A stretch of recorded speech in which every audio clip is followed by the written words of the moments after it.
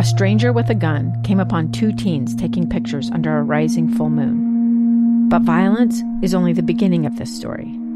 Sometimes I thought, there are no miracles. Yeah, there are, and this is a big one. I'm Amy Donaldson, and I've spent my career talking about how lives are undone by violence. The Letter is a podcast about how lives are remade. Follow The Letter at theletterpodcast.com or wherever you get your podcasts. This is Utah Weekly Forum, a public affairs show dedicated to learning more about the issues affecting our lives and health and exploring the resources available in our diverse communities to help. Here's your host, Rebecca Cressman. Well, welcome. And, today we're going to delve into history. And it is a history of Utah. It's a history of the Church of Jesus Christ of Latter-day Saints. It's a history of the immigration, the history of so many chapters of America. And it's the Meadows Massacre. A horrific atrocity where pioneers, settlers in southwestern Utah slaughtered, killed defenseless men, women, and children who were immigrating to California on a wagon train in 1857. And I brought into the studio Richard Turley. Now, Richard Turley has worn many hats over the years. And in this capacity, Richard, you are the co-author of a book called Vengeance is Mine, which is book 2 of a deep look at the Meadows Massacre. Is that correct? Yes. 23 years ago, two authors, Ron Walker, Glenn Leonard, and I started a project to write about the Meadows Massacre by shining a light in the dark corner, if you will, looking at this with full transparency. This type of topic is very draining, and so after a few years, it became clear my co-authors were running out of steam, and so we decided to cut the project in half and make 2 books of it. The first book was published in 2008 and was called Massacre at Mountain Meadows. The sequel to that, which we promised in 2008, is the one that's just been released, Vengeance is Mine. And my co-author for this volume is Barbara Jones Brown, who worked as an editor on the first volume. I want to talk a little bit about why it was important to you as a historian to participate in giving the full, accurate depiction to the best of your ability on what happened with the Mormon pioneers who were living in Cedar City at that time in 1857, and as that wagon train is coming forward and the massacre that ensued. Why was it so important to delve into that and document that? 2 reasons. First, when I became the managing director of the Church Historical Department of the Church of Jesus Christ of Latter-day Saints in 1986, we were just beginning a process of bringing together the descendants of the victims and the descendants of the perpetrators, as well as the National Forest Service and the state of Utah, to create a monument that was erected on what's called Dan Sill Hill at the Mountain Meadows. That was dedicated in 1990.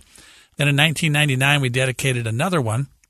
And throughout this process, we became familiar with these people, these descendants, none of whom had anything to do with the massacre, but all of whom were good-hearted people.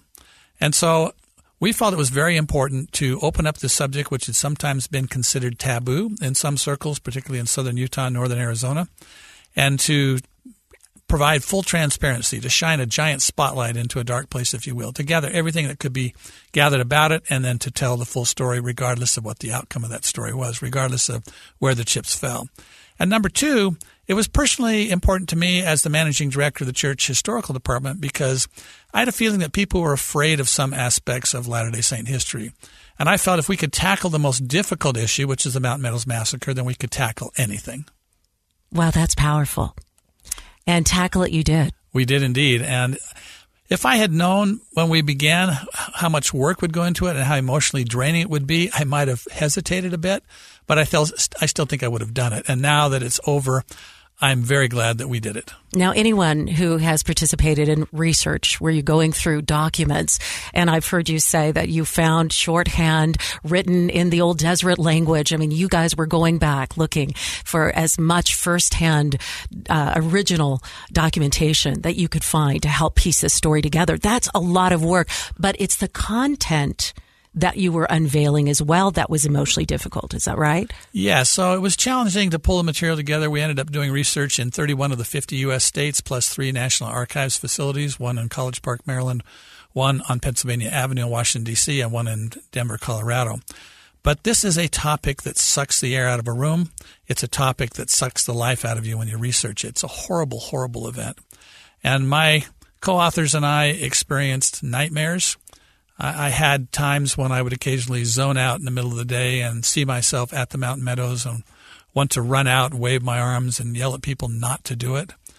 Also, as we've developed bonds with the relatives of the perpetrators and the victims, particularly the relatives of the victims, it's become clear to us that it's important for the process of healing and reconciliation, first of all, to tell the absolute truth about what's going on, and then second, to memorialize those victims whose bones still lie at the mountain meadows. Somewhere between 85 to 100 were killed, or how many are we looking at? The exact number is not known. The number 120 was bandied around from the very beginning in 1857. We have the names of about 80-some that we are fairly confident about, and the number probably lies somewhere in between. We're going to talk about your books throughout this interview. But one of the things I thought was very important when you talk about being transparent is that you were the final editor, you and Barbara. It was not. This book did not go through what's called correlation, which means approval from the church's correlation department. You are publishing what you found and what you wanted to write. The church leader at the time we were doing all of this, when we launched it, was President Gordon B. Hinckley.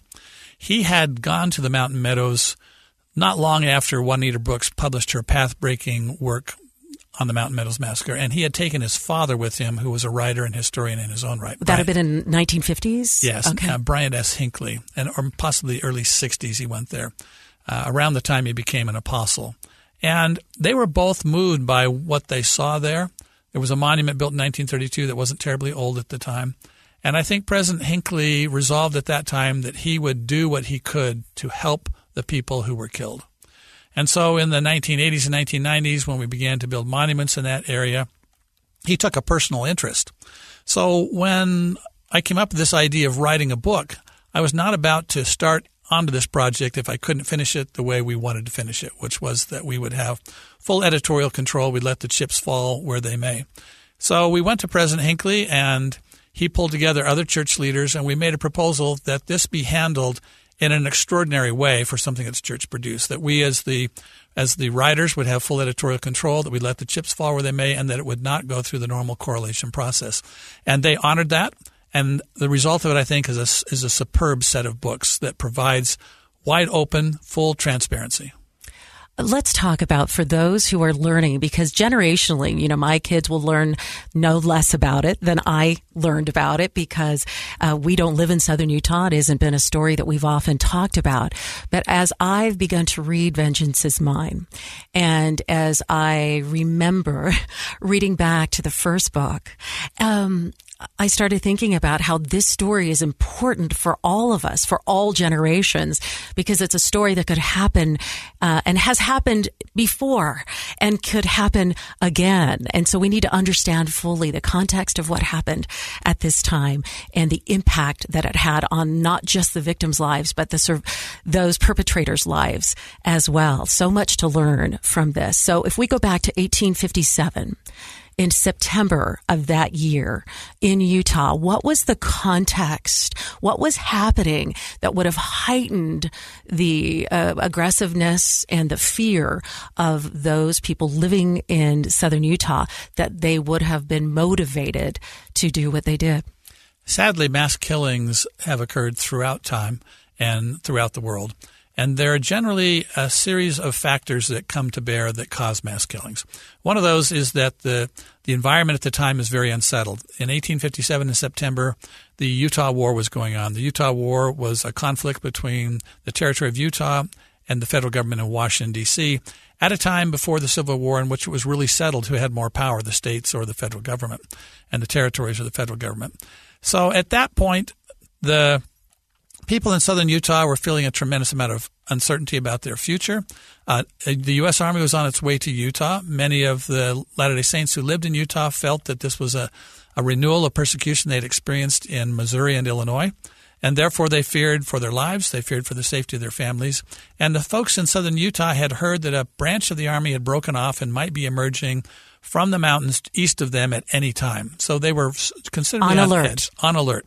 When people face this type of uncertainty, they are then more inclined to believe unsubstantiated rumors and to become rather edgy. And that's what happened in this particular case. They began to hear rumors.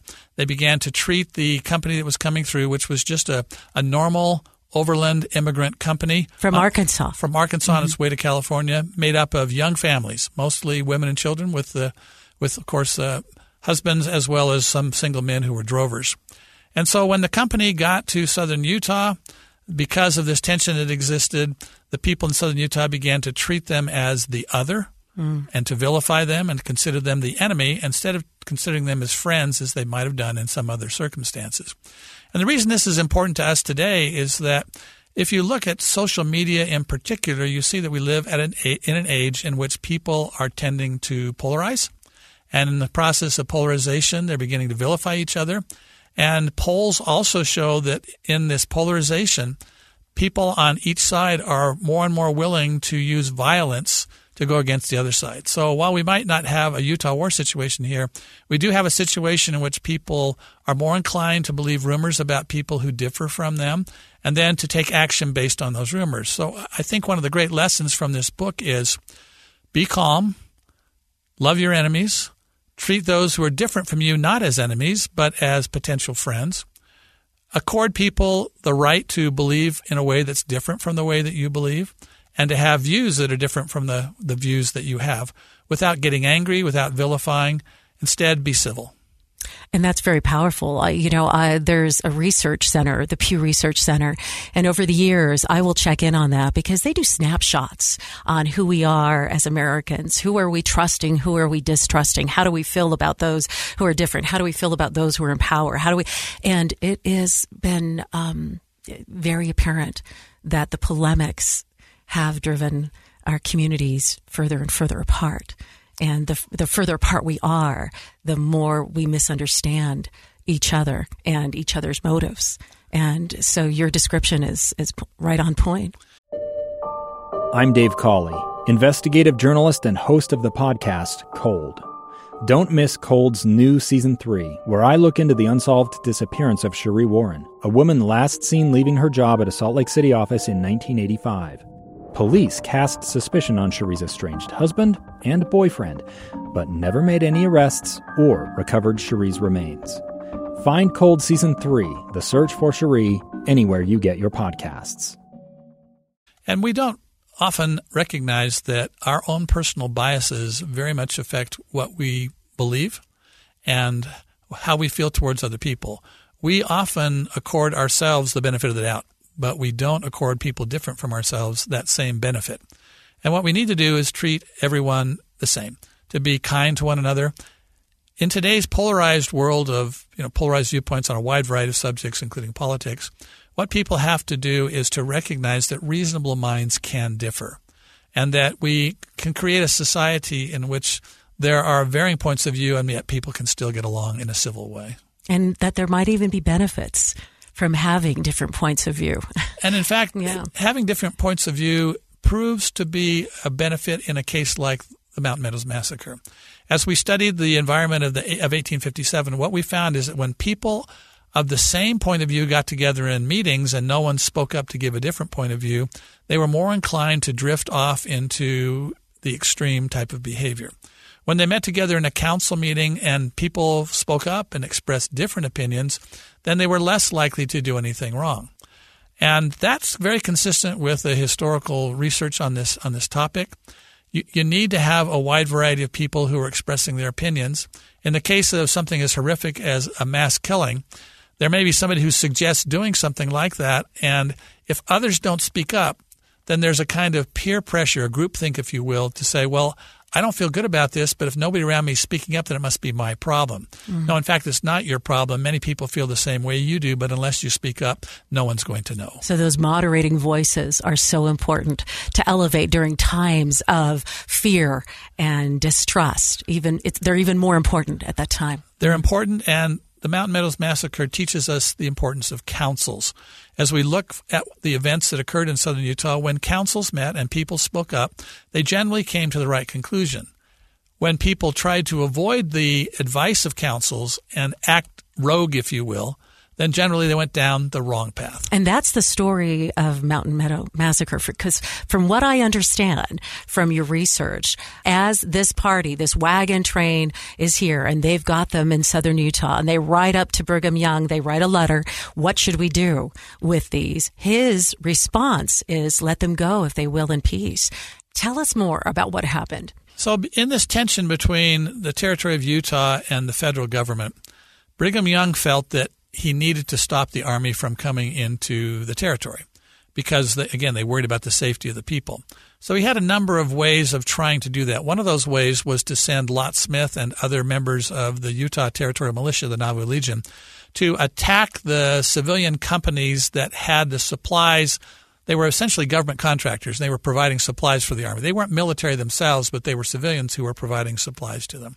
He had a similar policy in which he wanted, all through along what we now call the Wasatch Front, he wanted local native groups to go to these companies and run off their cattle.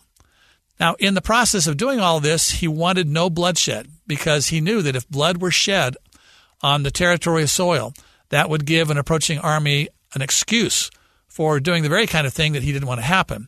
Something went awry in southern Utah, and it appears that part of that is that there were no dissenting voices who were willing to speak up. Part of it was they ignored council because when councils met, they were making good decisions. Part of it was they made very bad rationalizations. So one of the rationalizations was that, we're going to go attack this company. And once they attacked the company, they killed people. Once they killed people, they thought, well, if we let them go into California, they're going to raise an army from the west that's going to pinch us. At the same time, an army from the east is coming. We'll be caught in the middle. It's either our families or their families. So they then made the horrible judgment that they would go out and wipe out anyone who was old enough to tell the tale. Now, if they thought this through carefully, they would have realized that when a large wagon company doesn't show up in California, somebody's going to miss them. And once they miss them, they'll go back and find out what happened to them. So part of the rationale was to say, well, we'll try to make this look like an Indian attack. That was doubly bad because many of these people that they were going to blame for their crime were their fellow neighbors and even church members whom they cajoled into participating with them. The members of the Paiute tribe that they now incriminate by bringing them into that violence. And then the Paiutes are blamed for that violence. They're blamed, and they have borne the brunt of the responsibility for this for far too long. The responsibility belongs to the white southern Utah planners who arranged all of this and then who sent people out to the Mountain Meadows Massacre, out to the Mountain Meadows to carry it out, and those participants, of course, on the ground as well. So as this massacre occurred, and it didn't just occur on one day, correct? There was kind of stages to the Mountain Meadows Massacre? The first killings occurred on Monday, September the 5th.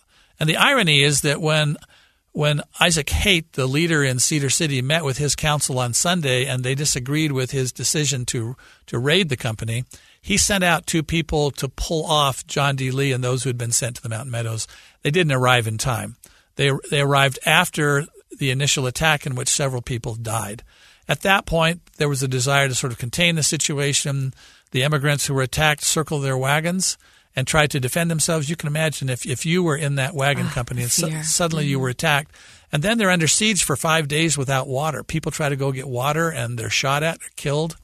And so finally on the 5th day, Friday, under a white flag, John D. Lee and William Bateman, they go and approach the company, and John D. Lee goes into the wagon company and promises them protection under a white flag, saying that they're going to be taken to the settlements, to places like Cedar City. And then when they're strung out along the road, the members of the territorial militia fire on them when given a signal. So this is a betrayal in many ways, and it's a betrayal that occurs in this environment in which people are behaving in ways that they ordinarily would not behave.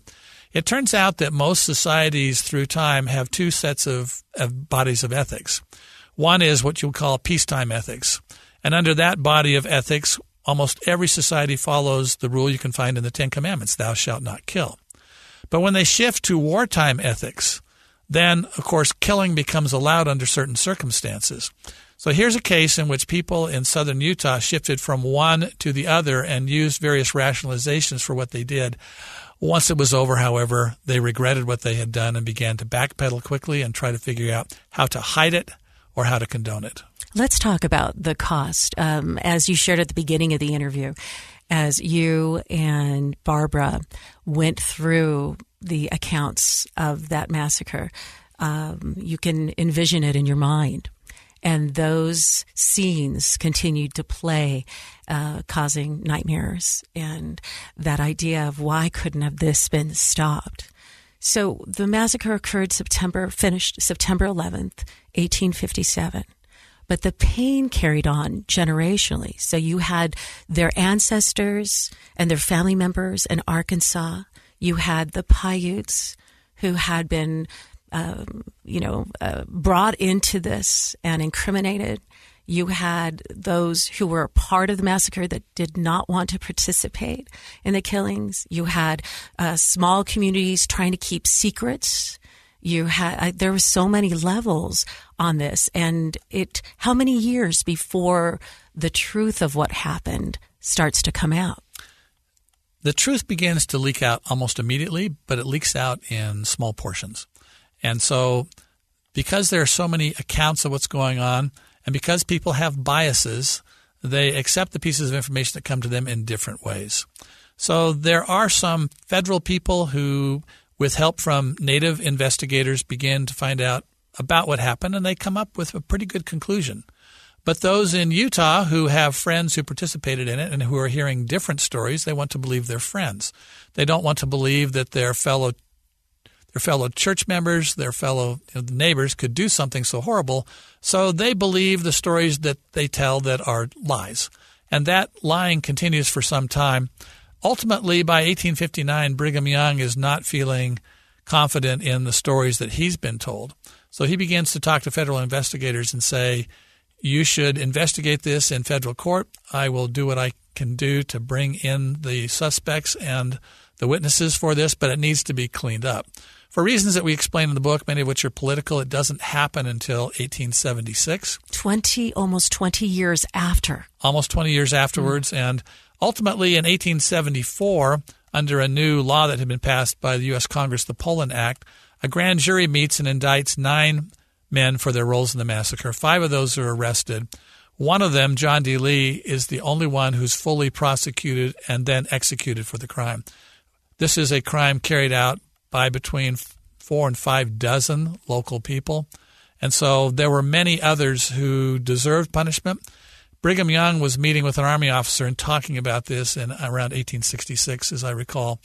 And Brigham Young is saying, I want this investigated and cleared up. And the Army officer says, even if it's not cleared up, these people will ultimately pay the price when they get into the next life and are at the judgment bar, to which Brigham Young said yes.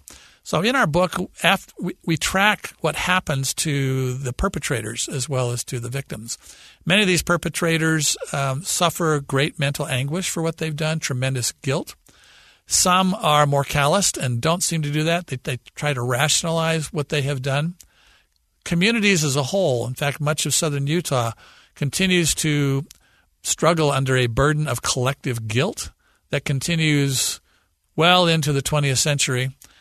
In 2007, which was the 150th anniversary of the massacre, at a memorial service at the Mountain Meadows, then Elder Henry B. Eyring, a member of the Quorum of the 12 Apostles of the Church of Jesus Christ of Latter-day Saints, read a statement from the First Presidency in which the First Presidency said that because of the research we had done for the first book, which was just about to come out, they had learned more than they had ever known before about the massacre, and they expressed profound regret for what church members did at the Mountain Meadows, and also a similar burden of regret towards the Paiute people who had inappropriately borne that responsibility because of the blame that was put onto them by the people who were most responsible. In other words, newspapers across the nation with depictions of stereotypical depictions of Indians creeping on the hills, preying upon the wagon trains, when it was the Mormon pioneers that were preying upon the wagon trains, not just this wagon train, but others that came through that year. Well, and I interviewed